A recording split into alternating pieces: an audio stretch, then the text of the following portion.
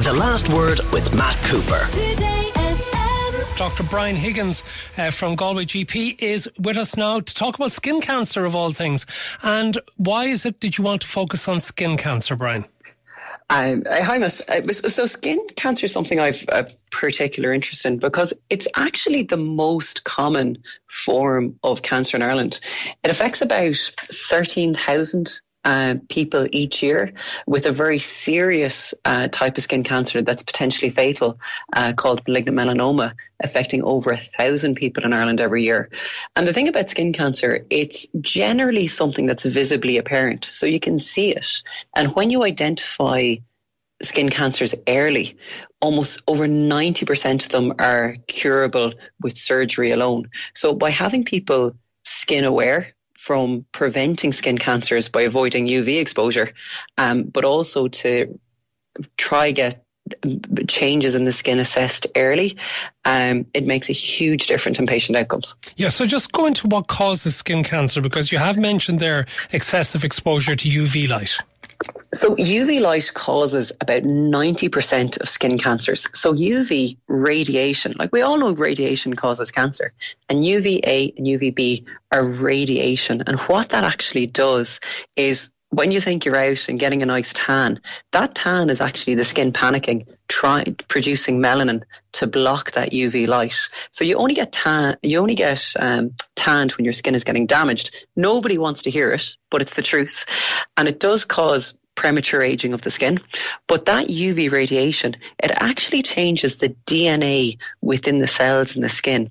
And it's our DNA coding that have these things called tumour suppressor genes. So that what a cancer is it's effectively a cell that's growing out of control. And it's these suppressor genes that prevent that from happening. And it's a little bit more complicated than that, but it's the key to it. So when those suppressor genes are damaged, the skin can then grow out of control and can cause a skin cancer. There are two different types, or main types of skin cancer, aren't there? What are they? Yeah. So there is the most common types, which are the non-melanoma skin cancers. And there's two big types of those. The most common is called a basal cell carcinoma, that develops it starts off like a little bump, usually in areas of sun exposure. So they're very common on the face, on the ear. And it comes up like a little pearl almost. And then over time, it tends to crust over and ulcerates. And I'm sorry for anyone listening, we sometimes call them a rodent ulcer because it looks like a little mouse has been nibbling at the skin. And that cancer tends to be locally invasive. So it tends not to metastasize. It tends not to kill people. But if it's left untreated, it gets bigger and uglier and can be locally invasive. The second non-melanoma skin cancer is this thing called a squamous cell carcinoma. They're more dangerous than BCCs, but still not as dangerous as melanoma.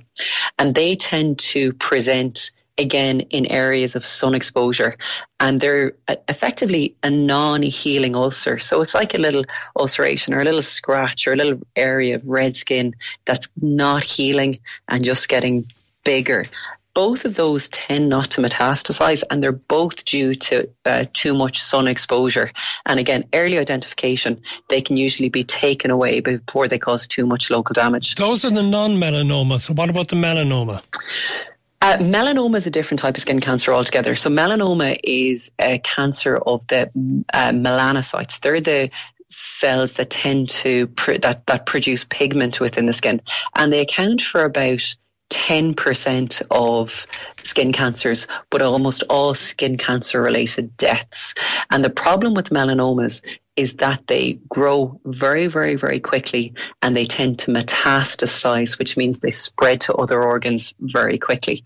Now, melanomas, but people are always worried about moles, and rightly so.